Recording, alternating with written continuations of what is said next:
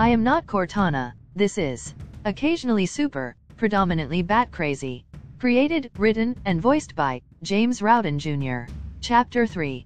Produced in conjunction with Purple Orange Media. All rights reserved.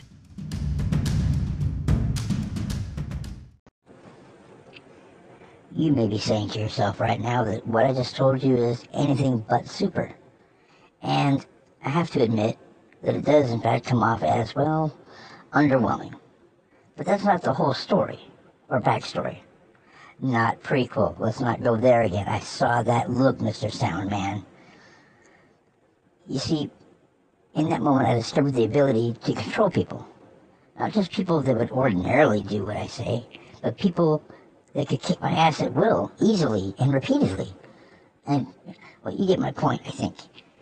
The ability to change the course of someone's intentions, to generate enough fear in them, of me, that they willingly do as I say. Fear is a great tool. It can be used defensively or offensively.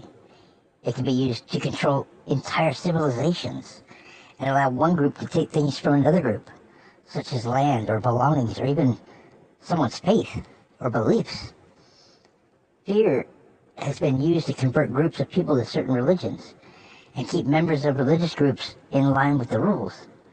It makes people, for the most part, stay honest.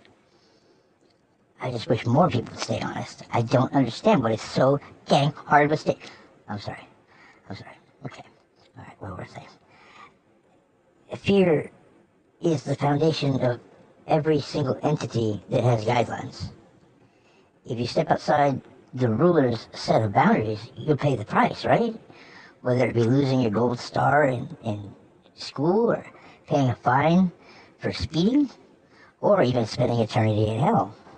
Fear keeps the honest man honest for the most part, and makes most dishonest men think at least twice.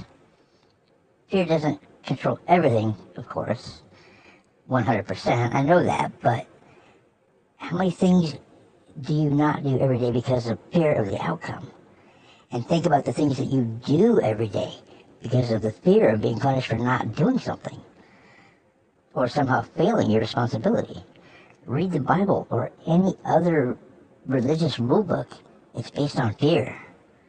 So to capitalize on fear to its maximum potential, you have to carry a big stick.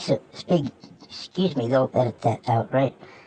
Okay, yeah. So you have to carry a big stick so that if fear doesn't work, you back it up with a little bit of violence. You have to make an example of those that fear didn't control in the first place, instilling more fear into the others so that fear won't fail on them. Failing to increase the fear of somebody after you've lost control is... I can't seem to get my bearings today, so we'll just back that up, right, and just start over there. Okay, right, okay, yes, okay, ready? Okay, go. Okay, fail to increase fear after someone falls out of line and you've lost control. Oddly enough, realizing that you have to prepare to engage those... I'm sorry, my goodness. Oddly enough, realizing that you have to prepare to Oh boy. Okay, James, alright. I don't get it. I don't understand why I keep having trouble with this. Okay. Alright. Oddly enough, realizing that you have to be prepared to engage those that don't fear you is frightening. Until this next incident, I hadn't used my new understanding of fear yet. I was so busy trying to figure out how to capitalize on my newfound talent without getting in trouble. See? Fear. But anyway, I was busy trying to find a way to make a buck or two, which may be the flaw in my whole plan. Since that night in the store, maybe I should have worked on becoming the next big villain, more using fear to fight the ones that instill fear, or something. Maybe I still could. Maybe I still will. Maybe I already have. Oh, wow, that didn't work. You can take that back out, right? Yeah, okay. Why, I don't get it. Why is it that some people can be so naturally bad, and I try... Oh my goodness, boy, my temper today. I better go see Franklin. Franklin will help me out. He's the guru of keeping your temper. He's good. But why can't I be bad? I mean, like bad. I get tired of being good sometimes. I get tired of being good sometimes. I need to double up on my anger management classes, I think, because those do help. And Franklin, he's a good guy. But there I go again, off topic. But I am like that Marvin. What was his name? That Martian, that Ben Affleck's buddy. Not the one that Ben Affleck's buddy Matt Damon played. You know, the cartoon one. What's his name? Oh shit! Sorry. Marty. No, Morty. Marvin? Yeah, Marvin. I was right in the first place. Marvin. That's it. Yes, Marvin the Martian. He tries like hell to be bad, but every time he tries to blow up the Earth, something goes wrong, so he can't be bad. It's those damn Acme products that do it. Why wouldn't he use a better brand of dynamite? The Acme stuff never explodes. I don't get. Alright. So, I'll go on. So this next part might make you think everything I just said about not being bad was bullshit. But hear me out. I was walking down the street one night. Sounds like a generic story you've heard 1,000 times, right? Doesn't it? But like I said, I was walking down the street one night to get cigarettes. I really shouldn't smoke, but I smoke those small cigars now instead of the regular cigarettes because they're so much cheaper. I mean, if you're a smoker, you should try these. It saves me a ton of money. I mean, a ton. But that's not what we're talking about here. I shouldn't be advertising that kind of thing. There was a man walking on the other side of the street towards me, and a car, or SUV, I guess, a light blue, kind of silver, but more blue than silver, I guess. I guess blue is silver. Yes, blue is silver, and it pulled up in front of him. So the front end was facing me, and the driver and the passenger were yelling at the man to give them his money. Typical, it's just a typical small-time thug assholes, really. But anyway, the man kept saying he didn't have any money, so the passenger got out and punched him in the face and pulled out a gun. A .38, I think. It was, I don't know, maybe it was a 45. No, 38 sounds right. Definitely a .38 revolver. Kind of blue, kind of gray, more blue, I think. So, anyway, they're both busy yelling at this man, demanding his money. The one guy is pushing him around, and I got mad. So, I saw that their attention was on him. They weren't worried about anything else, so I was able to walk right up to the driver's window without them even noticing. My booming voice came out saying, "Hey, what the hell are you doing?"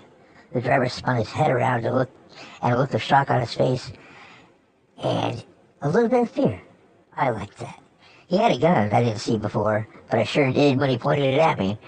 That triggered more anger. I reached out and grabbed the barrel and twisted it as hard as I could, and it flew out of his hand. Almost in chorus. Is that the right word, chorus? Maybe in unison, or simultaneously? I'll go with simultaneously. I like that one. Simultaneously, it flew up. Almost simultaneously, you're gonna edit this, right? Okay. I mean, I sound like I'm crazy, stumbling over words and getting all off track. You said you were going to edit it before, so I guess you will, right? Okay. Anyway, so the gun flew out, and I swung my other arm behind his head and pushed, or kind of pulled, more pushed.